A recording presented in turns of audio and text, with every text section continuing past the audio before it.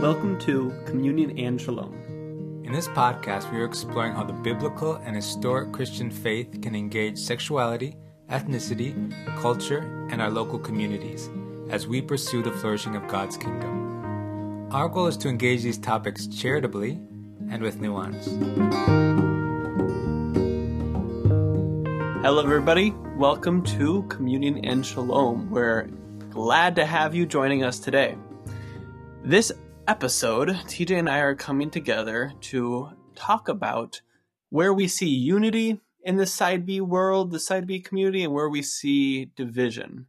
Often where it's thought to be kind of a monolith. In my circles, I hear people say, "Oh, Side B theology." What does that mean? What is there a united side theology? Hello, everyone. This is TJ. I think we're going to especially revolve around the key question for this episode: what ideas unite and divide the Side B community? And from there, we're going to pursue the particular topics or points or conversations that seem to both unite us and sort of divide us, or at least places we're not on a common, not like in rhythm with each other necessarily. Yeah, in early October, I was just at Revoice, and it's a really sweet time together and also a really just obvious demonstration of the diversity in both some, I guess, maybe expected ways or like really great ways where it's, you know, you have like people coming from around the globe. You have someone from New Zealand. You have actually more than one person from New Zealand, people from South America, et cetera, but also, you know, the different cultures that not only those that are coming from the ethnic communities, but different religious backgrounds, church backgrounds, theological positions, other kind of ways that they might approach certain social issues. There's a lot of diversity. And so it's not just a big old bubble of people who say the same thing. Even within the kind of speakers from the stage, you can hear some, oh, that kind of rubs against what this other speaker said in some certain ways. That I wonder if those two speakers have some differences there. So I often where it's treated as this monolithic community, but in fact, it is a bit divided, or diverse. Like some divisions, some diverse. It's both. Mm-hmm. And just for anyone who's listening who may not have heard of Revoice, Revoice is probably the most prominent U.S. conference for the Side B perspective, right? I think it emerged in 2018. Is that right? Yeah. David, Frank? And we both attended to the first one and the second one. I think you've attended the subsequent ones, but I've not attended the subsequent ones after. So, yeah. Anyways, I think it emerged, in part because there wasn't a lot of common meetings or events for Side B people because of the other Christian organizations that were engaging Christians who were queer, LGBT, SSA, whatever. They usually have their Side A now, basically, right? So, which is, yeah, Revoice, it makes it such a fun space because there are so few conferences. You know, like if you want to go to like a theology conference, you can go to one, I assume, from basically like every denominational background. But if you want to come to a community of not straight people talking about sexuality and living out their lives in faithfulness to Jesus, there's not that many in that camp, and there's basically only Revoice that is holding conferences on such large scale where they're also what we call Side B, because there are Side X, maybe a Side Y-ish, like mini conferences around this, definitely Side A events, but is there any Side B? So we've talked about kind of Side B before, but if we're thinking more kind of line by line, TJ, what things are uniting the Side B community in how they're thinking ideologically? Yeah. So let's talk through these. I've been reflecting on this in preparation for this episode, and these are sort of the ideas that emerged as I was thinking about this, doing some reading, just trying to put the pieces together. In general, as a preface, I would say I see us as sort of a loose coalition, or like we're a loose confederation around a few key ideas. And this sort of interweaves some beliefs, sensibilities, and practices all together in these particular things we're going to talk about. So should we call it the Confederate communities of the Side B world? Maybe we should, except that sounds bad in U.S. English because of the history of the past of the Civil War in the U.S.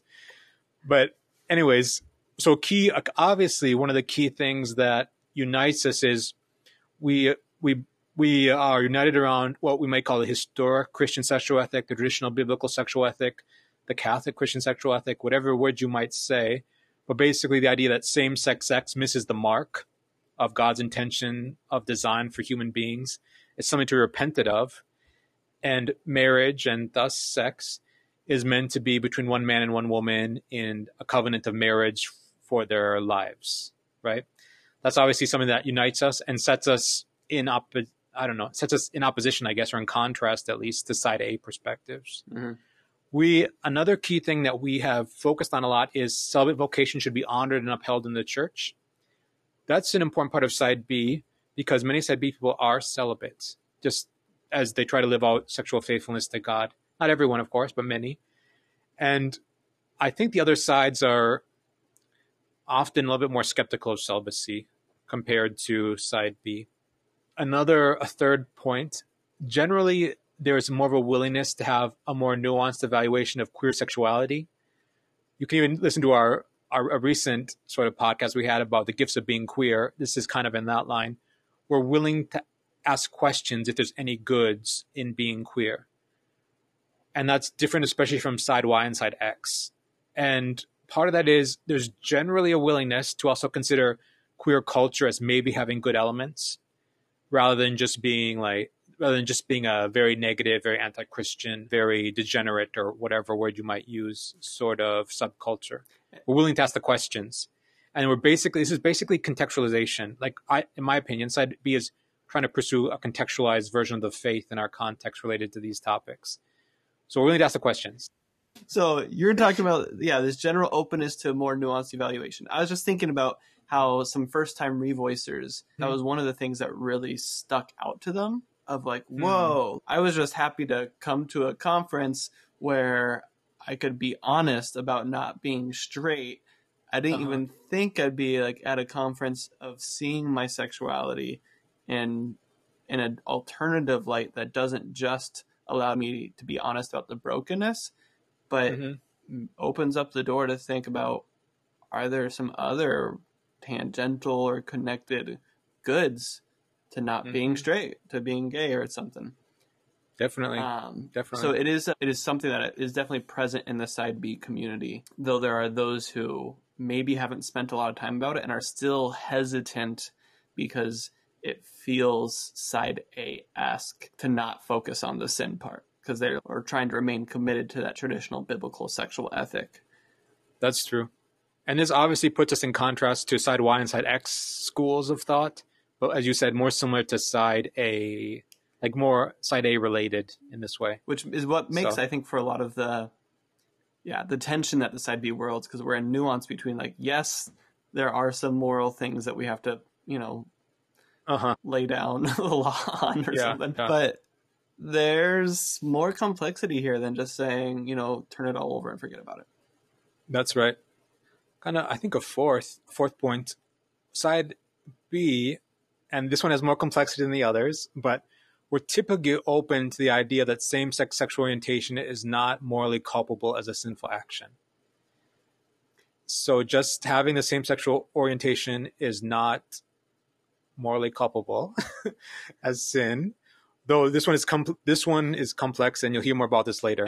But not to get too deep in the theological weeds, but Presbyterians would make a big distinction between not morally culpable as a sin versus morally culpable as kind of like capital S sin, which is related to larger theological questions about how does our culpability, our responsibility relate to the fact that we just have this indwelling sin that breaks us, corrupts us, misdirects us, even at a like pre-conscious level. It's just part of our kind of internal waywardness or resistance to God at times. And that is what Presbyterians will often call kind of this biggest sin that indwells us, but different from a sin, a specific sinful action that you commit. So that's why there's typically open to the idea of what TJ said, but definitely nuance in the Presbyterian world, and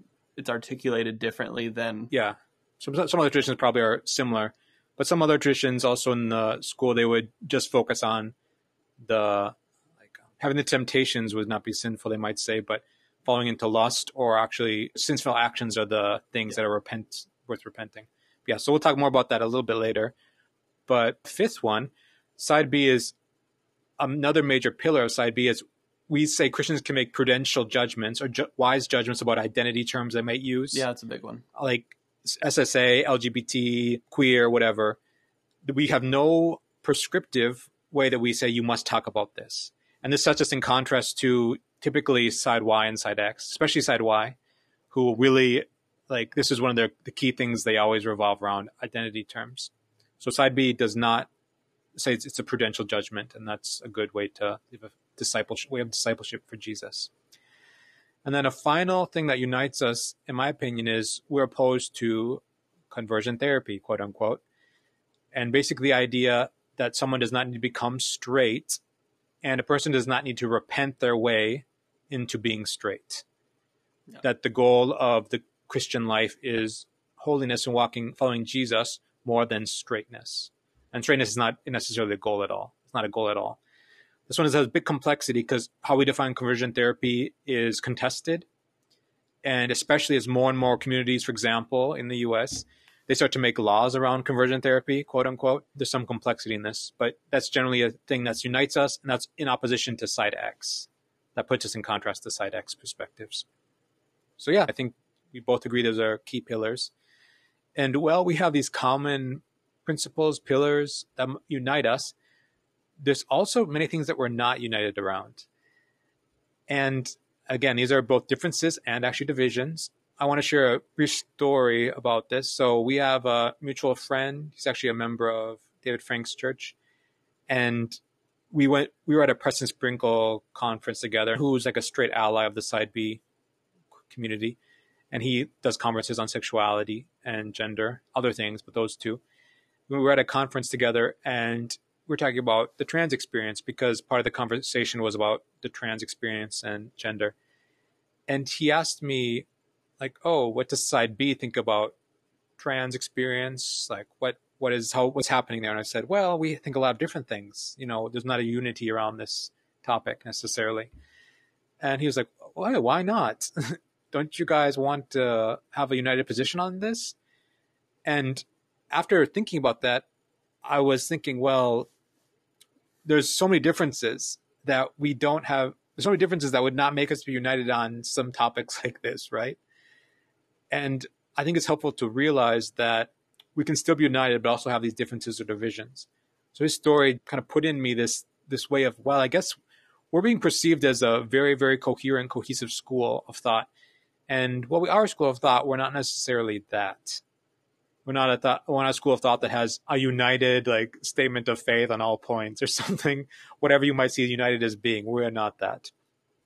So, okay, but we are united. But we'll say more about that in a second.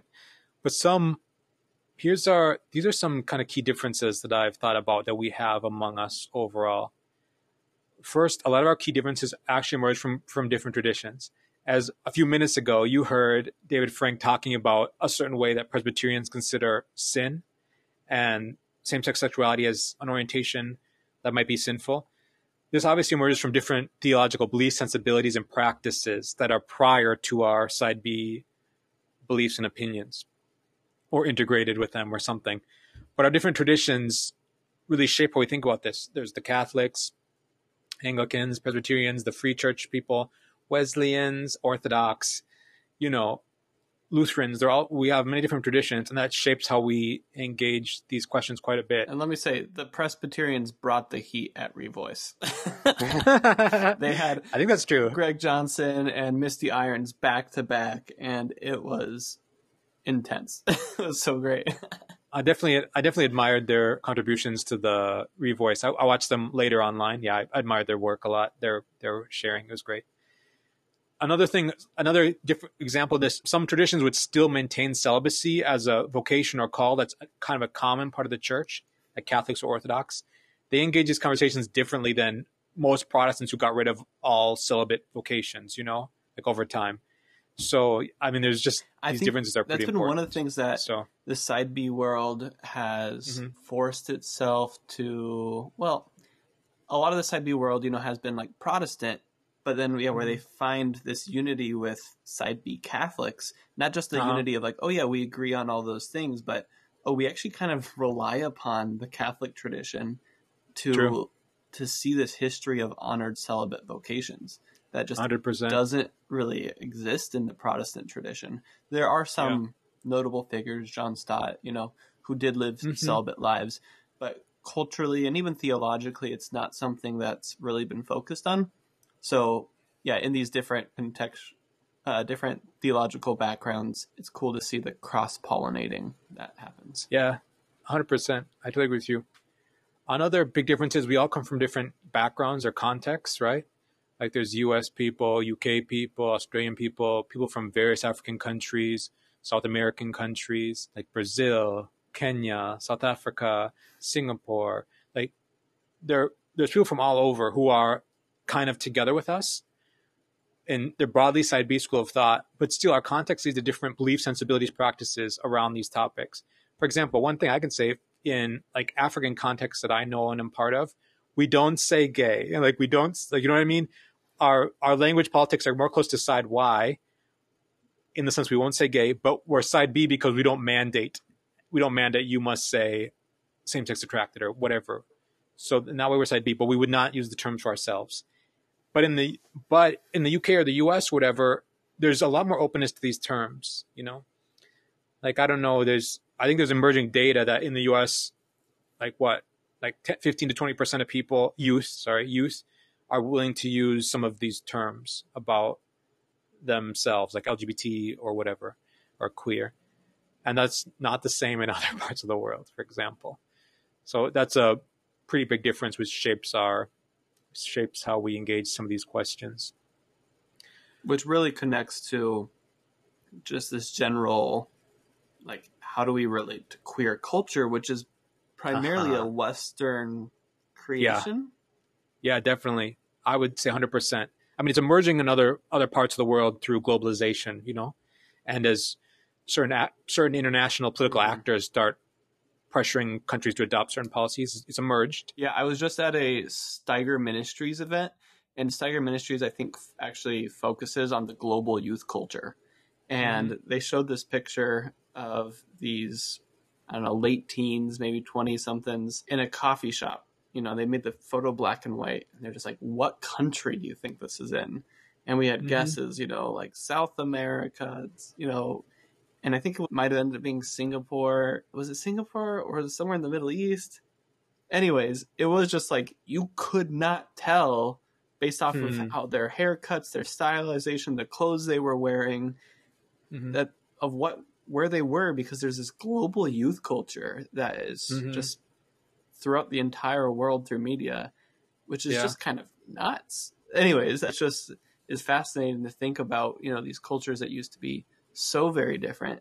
Now youth are participating through their phones in like one mega culture. Dominated by the US. Like if you go to a lot of African communities, they try to dress as US people, like US youth, And yeah, so I mean, just saying yes, 100%. And that's another key difference among ourselves. You just mentioned relationship to queer culture, queer subcultures probably. But this is one of the key differences, I think, that a lot of maybe even divisions in the side B community generally, we have a lot of different perspectives on how to relate to queer culture and how to engage like LGBT representation in media. A brief story. I like a series called Avatar: The Last Airbender and Legend of Korra. And this is a bit of a spoiler, so if you watch these shows, don't listen. But basically, at the end of Legend of Korra, the main protagonist, Korra, she starts a relationship with another woman. And I won't say the name just in case you don't want horrible spoilers. But I didn't know how I felt about that as a side B person when I first watched it a couple years ago. And yeah, and I'll just lay it out there. I lean more skeptical on relating to queer subcultures in the US, even though I still think it's a good, like 100%. Like I think there could be goods in it, but I just lean more skeptical. And like, I think there may be goods, but I think there's a lot of potential problems at the same time. And you'll never hear me dismiss cultural engagement by any stretch of the imagination. Yeah, but like you still, what I think there's complexities. So would do you have a recommendation of what your favorite like quote unquote queer film is? yeah, actually, but it's my favorite film of all time. So I'm just saying it's called Moonlight.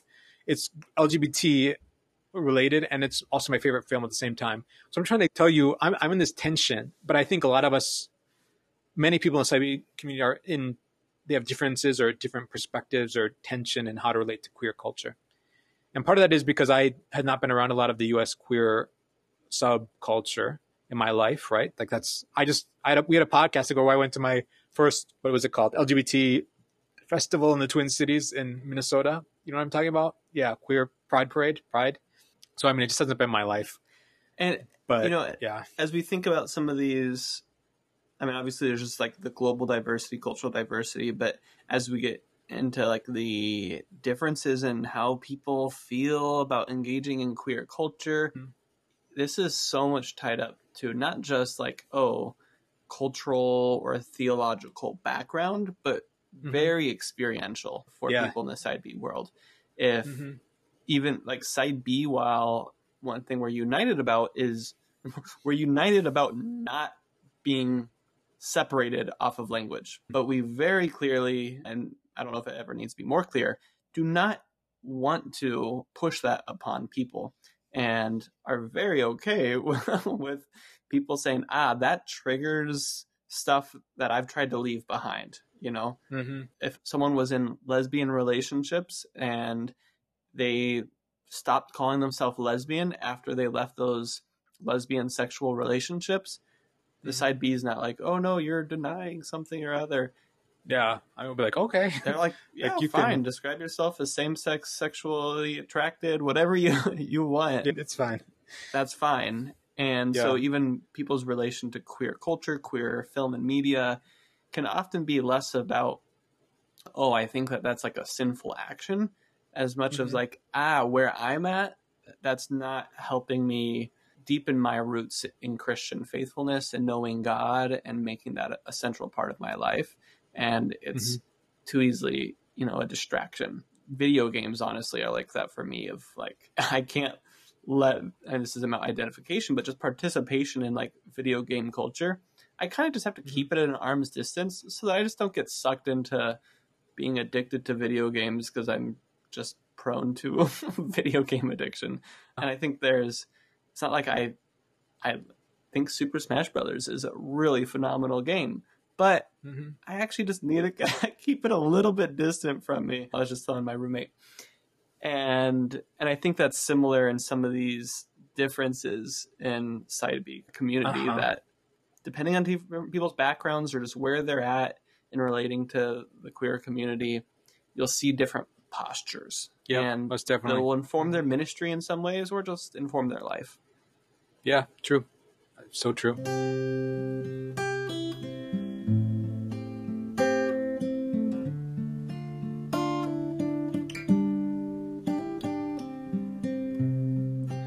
Another key difference that I think exists in our community is how we theologically evaluate side A beliefs and also side Y beliefs, and maybe X to some extent.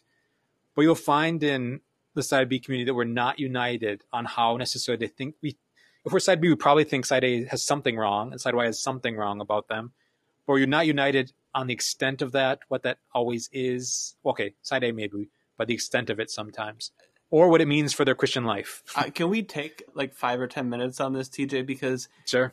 I want to ask not just like, what are the differences, but like, okay, largely we have different postures on side A, or like how serious we think the side A beliefs are.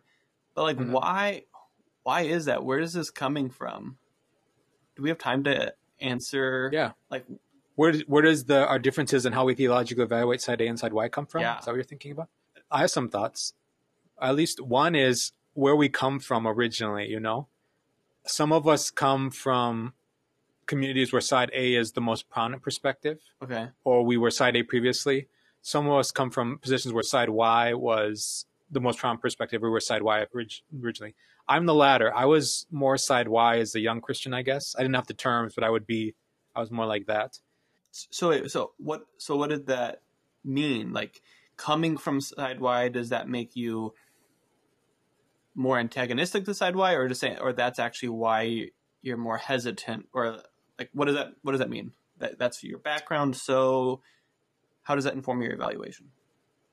I'm not very sympathetic to side Y, but coming from a side Y perspective, made me even more unsympathetic to side A than I would have been otherwise, I think. That's how I see it. So that's made you less sympathetic to side A than you think you might have been otherwise, because you were already kind of grew up in a context where that was more or less a condemned position. Yeah, basically. I'm not, these are, well, I've talked about this in other podcasts, why I'm side B and not the other sides. So there's that. But I think part of it is the theological differences that we hold that are also raised on sensibilities.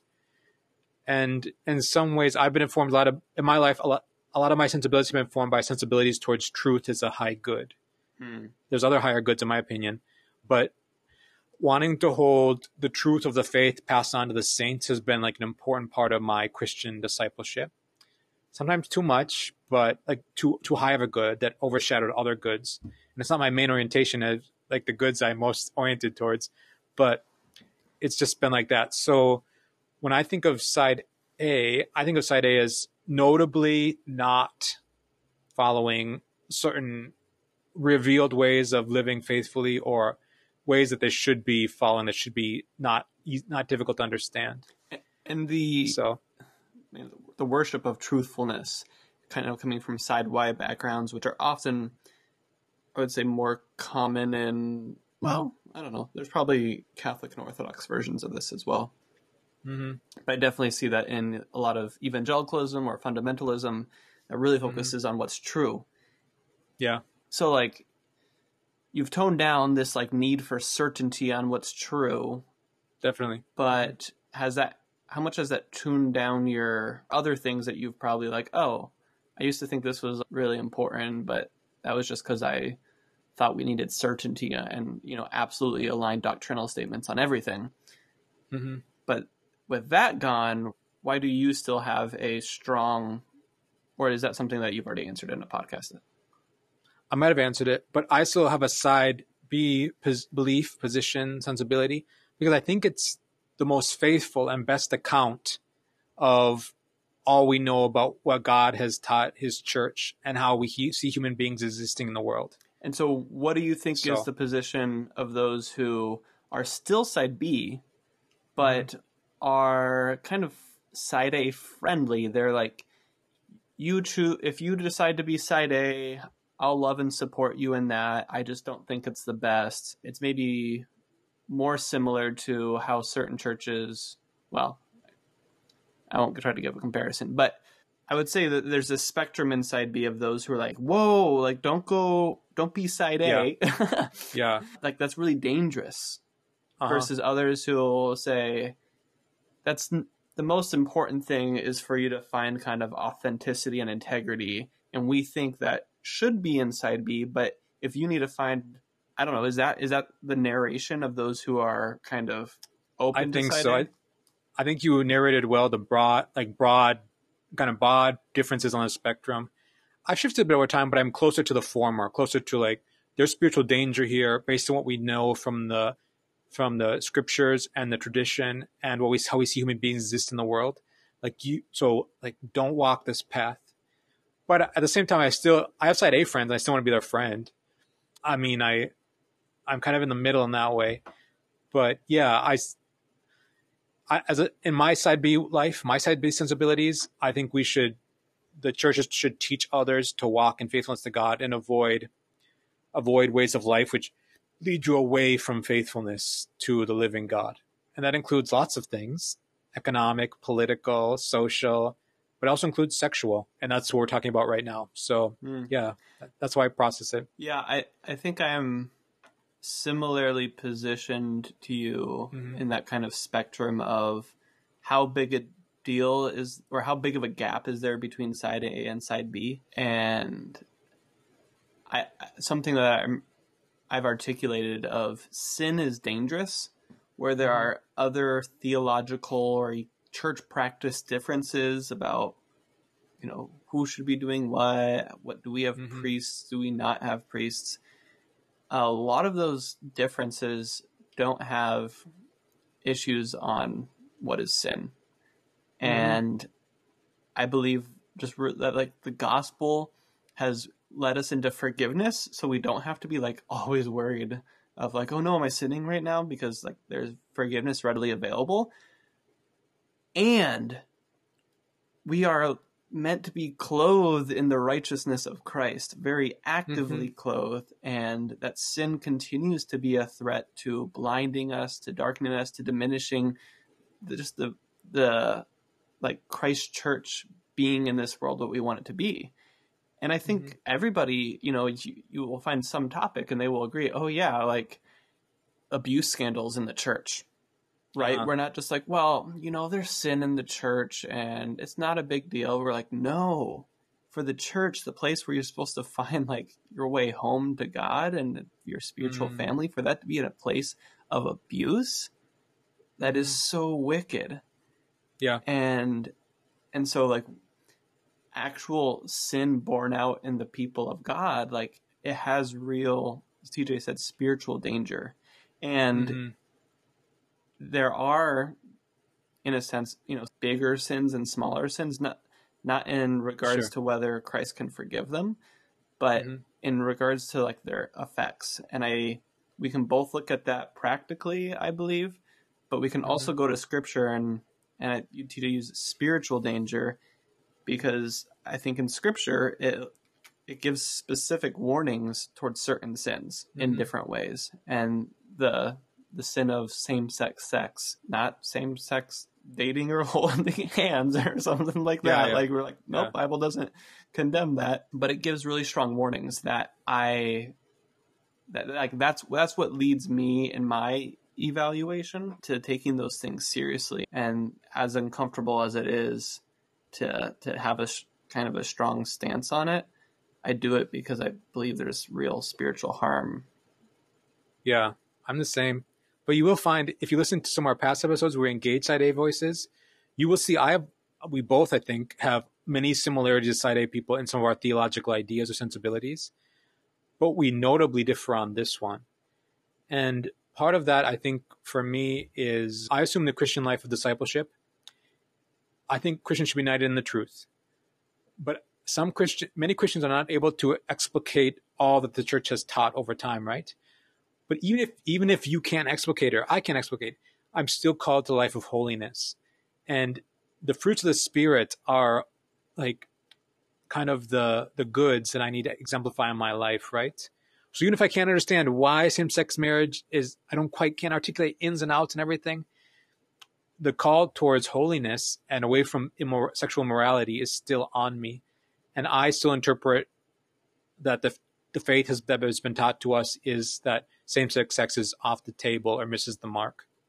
So even if you can't understand all the in-depth conversations, we still need to live a holy life as much as we can. And of course, there's repentance if you fall, and people can turn around and walk in a new way of life, and that's holy and great.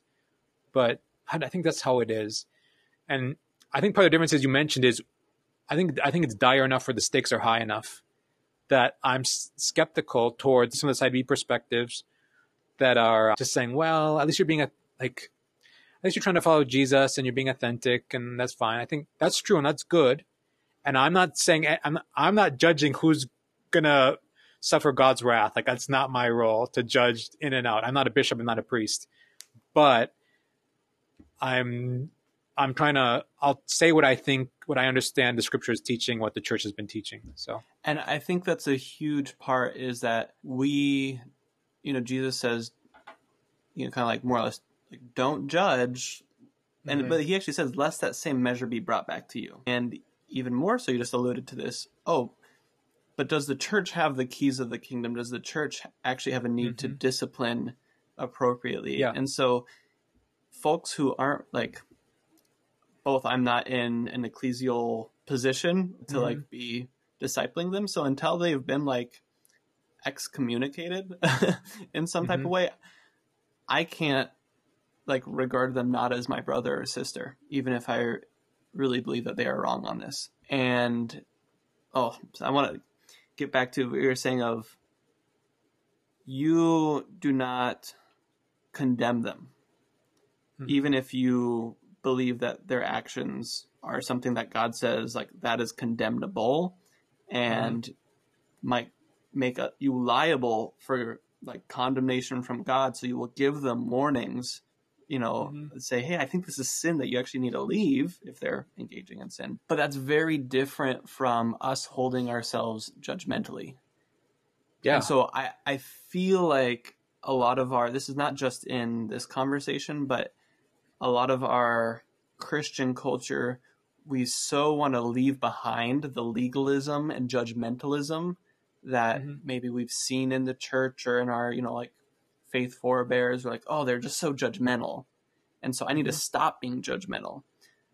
But I feel like you can hold that together. You can stop being judgmental while also being, without changing what you think is like really important in life. Yeah. In fact, I think too. Rosaria Butterfield, someone who critiques Side B a lot, actually practices this dynamic well with regards to people who are explicitly in same-sex relationships. She actually probably makes a bigger deal about Side B people and the way that she thinks we're confusing things and doing like false teaching or something.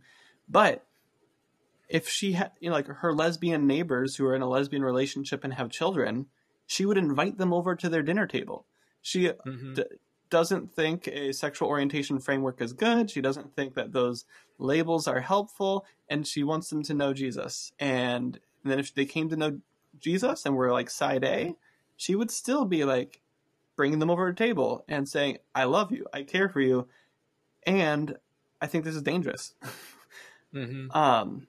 So I don't know if I'm speaking clearly. That's helpful. Yeah, I think that's what you said is admirable. I'm probably more skeptical of Rosaria Butterfield than you may be, but I think what you said is admirable. Yeah, in terms of just this type of posture of being able to, we don't have to skimp out on difficult ethical claims in order to be friendly and loving. I don't think so at all. Though, okay, like in Side B kind of community conversations, I think we have seen people who are so stuck on trying to figure out what is true on this topic of Side A, Side B, that it does lead to like a spiritual spiral. And that distracts them from, in a sense, trusting Jesus. I think there's something true about that. But I also say I think the stakes are high in the conversation too. Like where you end up, I think the stakes are high because it really impacts your life. So I'm not sure. Yeah, you might be right though. Well, yeah, and so it's just like if someone is spiraling and like, oh, what should I do? Side A, Side B. I think someone would say, I think appropriately, that question should be downplayed or not downplayed, but basically like, should I pursue a same-sex sexual relationship or not? That should never be the first question in our faith. The question is like, is Jesus Lord? Yeah. And do I trust him?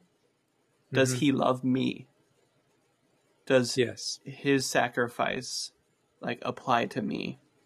And maybe growing up Christian, it's really easy to check box those answers because we know we're supposed to say yes.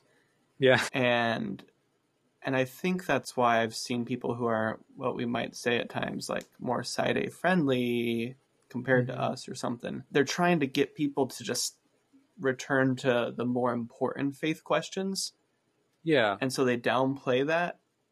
But well, part of this is how we theologically evaluate the sexual ethics of the church in relation to the core, like the coreness of the faith. You know what I mean? I think you and I might think they're closer, but sometimes when I talk to others who are Side B friendly, but maybe not Side B exactly, they put them farther away from like the core. Does that make sense? Like, yeah. They think that question around is same-sex sex, moral or not moral, that's like, oh, it's like a tertiary or fourth order degree question. And I think we'd say like that issues on this question, particularly as it relates to actual like sinful action, is a like second order issue.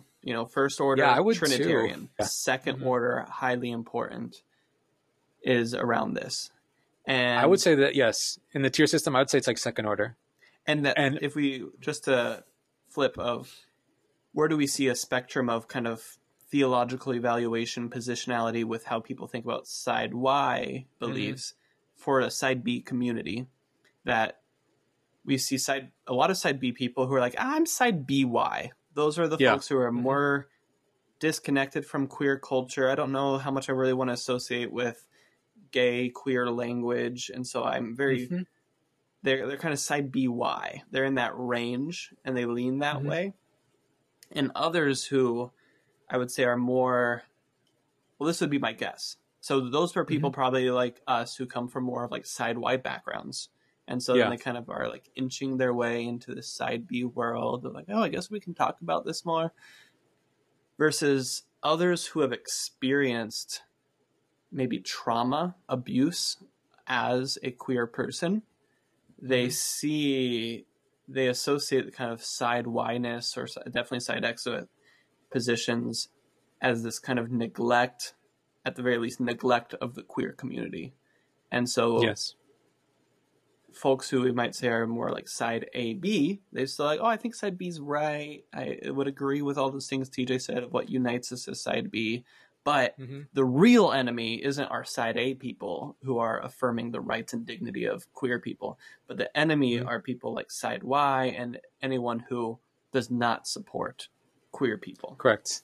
You're correct. Yes. I think everything you said is right. And when you describe that, I find myself, I don't know where I fit exactly, but I find myself pretty in the middle of side B. Like, I'm pretty skeptical of side Y people, but I'm definitely not side A as of now. And I don't know if I'm going to shift ever. It's not my plan to shift. So yeah. Yeah. It's like what, kind of going back to the Jonathan Haidt episode, what are these different moral evaluations and claims that strike people most heavily? Is it this purity to the faith? Is it a sense of just active harm and injustice in this world? Is it a alignment with really seeing the spiritual harms that comes with, following God's word or not following it? There's these different moral poles that, we asked, what are the ideas that unite and divide the side B community? But a lot of this is, it's coming from people's backgrounds and their guts more than their minds. Yeah, you're right. Their guts, 100%. It's like, in my gut, I know I have to defend this. Yep. Kudos to you for bringing the moral psychology, because that's totally true. That's like the sensibilities. Like if you were raised, like if your sensibility of purity is so high, you probably engage with this in a different way than if, as you said, the justice sort of fairness, harm, whatever is higher. Yeah. Yeah. And it's really, especially like on online, chatting or to get at these like deeply held gut reactions. And it included that I'd say like this global youth culture has a gut reaction against condemnation. Like I'm almost like, should I not even mention that word? Someone might have already turned off this episode because I even said condemnation of sin. And that just triggered them into being like, these guys, TJ and David, are those types of people. They condemn. And it's like, oh gosh, I hope I'm not seen as that type of person. That, it's like there's this huge aversion to associating with anything that's associated with condemnation, with, judging other people.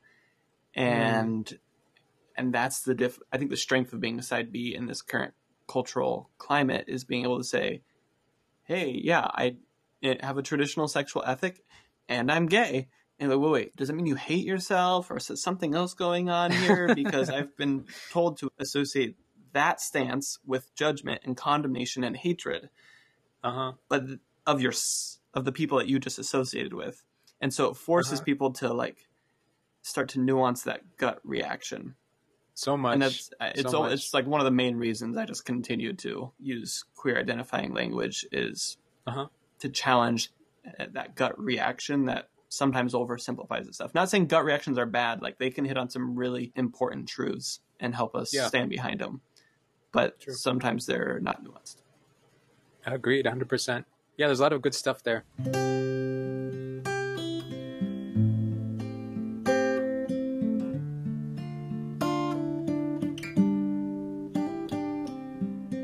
So TJ, we don't have that much more time. What are a few more things that there's just some diversity or differences in how ideology in the Side B world? Yeah. Another one, these are kind of together, but one is, first one I'll mention is gender norms. We disagree to what extent gender norms are valuable.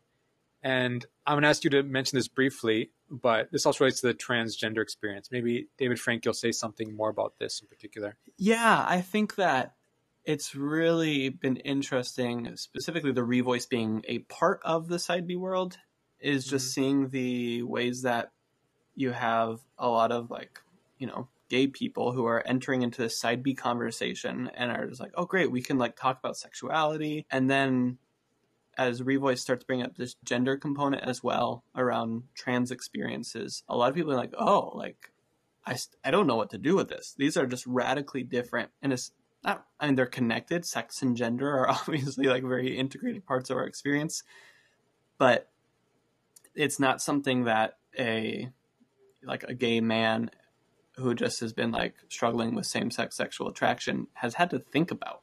There's no automatic connection to the trans experience aside from maybe saying, oh, I guess I know what it's like to be dismissed and my experience not to be welcome to be talked about. So it hopefully makes us more open to just listening to people to understand what people mean when they say trans. Yeah. And I think that's been there's not agreement on how people feel about pronouns or how to talk about it, but it's been educational for me to even learn that in a similar way that when people say they're gay and it is just talking about their sexual orientation, for some trans people, it can just be talking about gender dysphoria. And it doesn't necessarily mean that they've sought to resolve that, with or without therapy, with or without, changing of appearances, etc. And so it's a complex topic that there's definitely, I think, a lot of still just learning and engaging in the Side B community. Some who've already come to maybe certain conclusions and are wanting to advocate for those, but a lot of people who it's still just very new to. Yeah, so true. So true. Kind of related to that, another kind of division even of the Side B community is we don't have a common idea on how the Christian influence should be on the common life as a polity in our contexts. For example, some of us think that the Christian marriage ethic should be the ethic of a society, right? It should be instantiated in law or policy as this is how society should be. Others kind of prefer the liberal democratic contemporary secular model where the regime of marriage is many things. So a Side B person who fits that former side of it would say, oh, I'm Side B, but I still want enforced straight marriages and even potentially laws against, same-sex sexual behavior, depending on how strong their Christian. That makes me nervous, but yeah, that makes me nervous. But you see the difference, though. Some people think that the Christian sexual ethic is the best human sexual ethic, and that's the right way. And society should recognize that insofar as Jesus is the King of Kings and Lords of Lords, the lords and kings of the earth should recognize his way, Otherwise, they're very distant. They're almost diabolical. They're not walking in God's way at all. Others, again, are just it's different. There's differences in key theopolitical sensibilities and ideas that how Christianity should relate. Others who will very much more actively even promote gay marriage existing in society, even though that they are Side B and don't so gay marriages in the church or for themselves, but they see it as part of a political either just freedom and a movement away from Christian reign of terror or something. Yeah, something like that. And this even touches the trans. There's questions on how the trans experience should fit into social life or public life. And there's differences on that as well.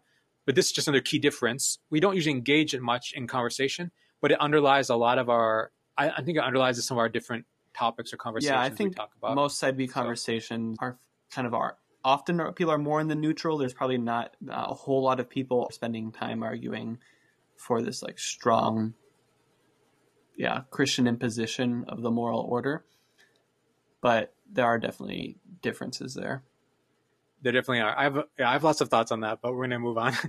Next, we don't necessarily agree on celibate partnerships as a type of relationship because, like, for me, I'm very pro that I'm existing, and that in some ways puts me closer to one wing of the side B.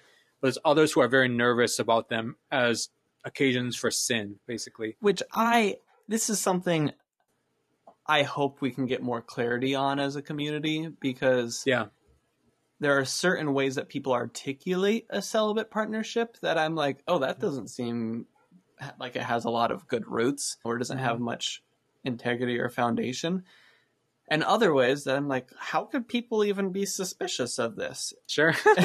Which I won't get into now, but I do hope we can get a lot of it is just clarity on intent, clarity on meaning. And yeah, I would think that a celibate partnership that's more so under the umbrella of covenant brotherhood Sure.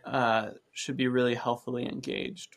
Though, Yeah, 100%. I do still have questions about what is the goal of celibacy and how does that just tie in with like commitments and vows. But anyways, there's just lots of questions of like monastic orders and how they handle celibacy and partnerships. And don't worry, society. David Frank, and also listeners, we'll engage this question more. So many good questions about it, but I do hope we can get to some increasing unity on things around celibate partnerships.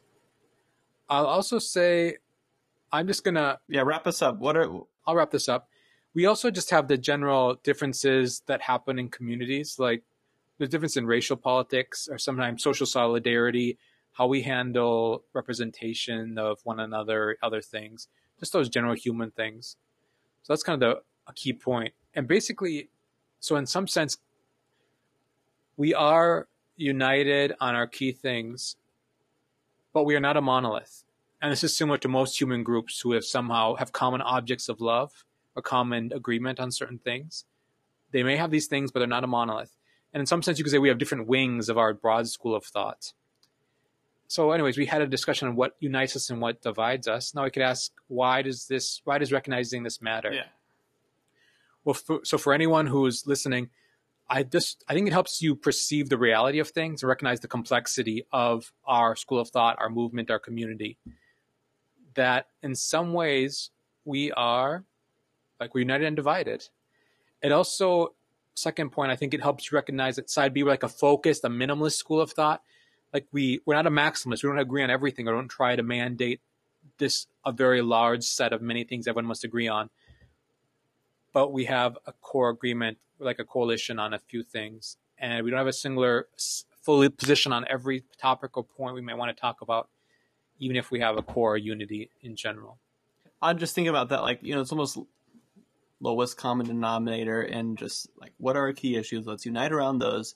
And that's why I want to like win side Y people into side B of like, hey, you don't have to agree with some other side B people on how they engage queer culture, but can you at least just give yourself to some openness around how people use this language, and thus, come into the side B umbrella and be kind of that side BY person. And even side X people who are like really love healing. So this is like neo side X that I think exists, that of like, hey, just give up on trying to make people straight and come underneath the side B umbrella. There's a lot of room for you to be, there's a lot of room under the side B umbrella. And I want people to come together and basically under like Christian truthfulness and faithfulness so that we can be having productive conversations and work together rather than having to continue to waste time on these, like, as a side B person, these blockades or barriers that sometimes get more focus than are needed. Just a point to add to that, I want like side Y and side X to recognize that theology is contextual and the Christian life is contextual, meaning we're being faithful in particular contexts. We're supposed to be rooted in certain contexts. And that allows our faithfulness to actually be faithful to God, first of all, but second, connect with other people in our communities that we're supposed to be working with or working among. So there's also that kind of a final point Like I said, we are a notable school of thought that's broadly united on key points. We share core beliefs, core sensibilities, and I think that allows us to talk about side B theology or theologies that emerge from our work, because we do have enough unity to do so. And I think that's an important realization, to realize that we are united enough to produce our own ways of thinking, our own theologies, as we try to be faithful to God, basically. In my opinion, all communities, all subcommunities, subcultures, whatever you might say, it's good if they produce their own theologies, because their experiences, their ways of thinking, their cultural values are often not reflected in dominant theological frameworks, right? So they add to the church by opening the conversation, seeing where God is faithful in ways the dominant church often doesn't recognize or doesn't know about. So yeah, so I think our unity also allows us to add something, because we are from a different perspective. We add something to the whole church in faithfulness. We bring the gifts that we have to God in faithfulness. And I think that's a key thing that's good about us and what we're trying to do in the contemporary church, in the contemporary world, around a very difficult topic that is impacting the whole world, about the Christian faith and sex and human anthropology, theological anthropology, human anthropology. So we're at an edge of important conversation for the church. And I wish more people would recognize it, but I mean, their own evaluation of us changes how they think about this. But we're doing something that I think is helpful for the whole church. So let me try this out on you. Side B theology is united enough to encourage the church in Christian faithfulness, but diverse enough to be having lovingly constructive, critical conversations within the community. Love it. Thank you, David Frank. It's so good. All those things are true. Yeah. I think we should wrap up after that great statement. Okay, we'll end there. Thanks, listeners, if you've joined us this far, and we hope you have a good rest of your day. Feel free to support us on Patreon if you want to both support these conversations happening, as well as engage in kind of more feedback into where this podcast should go. But for any listeners, we welcome any feedback, any questions. Don't hesitate to reach out to us. Yeah, and we launched an Instagram page recently, so if you're on Instagram, please consider following us. There's some fun little pictures and videos. I'm easily amazed by what Elena is doing on there. So check it out. Our podcast manager is great. Check it out. Okay, bye everyone. Bye. Hey listeners, I want to let you know about the Communion and Shalom Patreon. Joining the Patreon community not only supports this podcast, but gives you the opportunity to listen to bonus content, give input on future episodes, and submit questions for a patron-only Q&A. We're so thankful for the support and encouragement from so many listeners, and we hope that this podcast continues to be meaningful to you.